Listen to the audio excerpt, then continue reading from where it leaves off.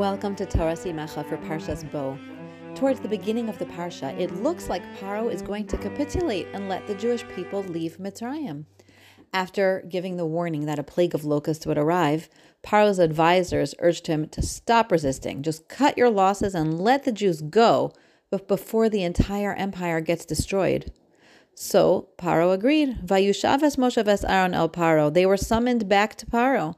Vayomer aleihem lechu ivdu es Hashem Elokeichem. And he said to them, go serve Hashem your God. And then he adds on, mi vami haholchim. By the way, who's going to go?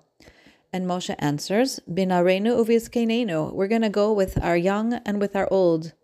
Bivanenu uvivnosenu. We're going to go with our sons and our daughters.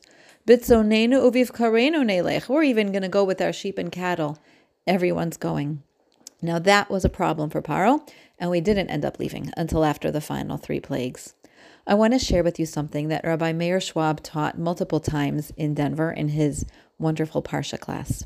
In Paro's worldview, religious rituals were the most important part of a faith, and therefore those who conducted the rituals, the priests, were the most important people.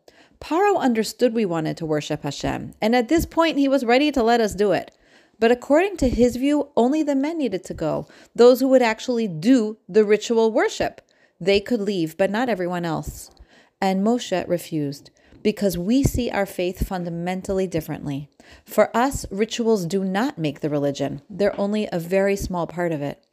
Avodas Hashem for us is a way of life. It encompasses every person at every stage, from the day they're born until their last moment.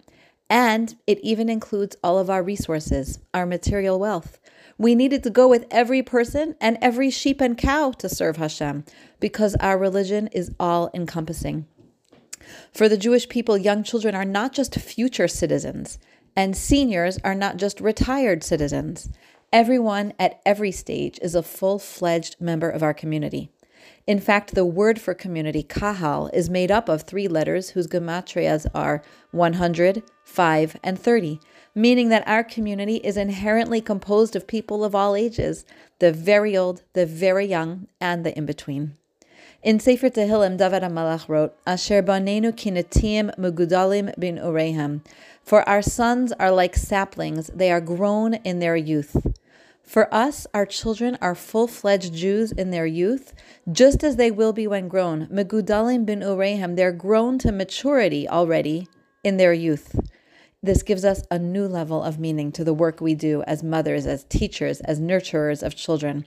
It isn't only that we teach our children Shabbos and how to make brachas and how to give tzedakah, because one day they'll be adults and we have to train them now.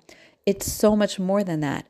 Right now, even as tiny people, they are part of our people, and their service of Hashem is integral to all of ours.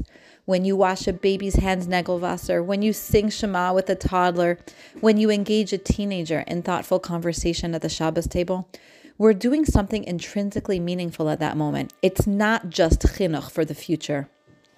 The Jewish people need every member at all times, because we all have value and we're all part of our community.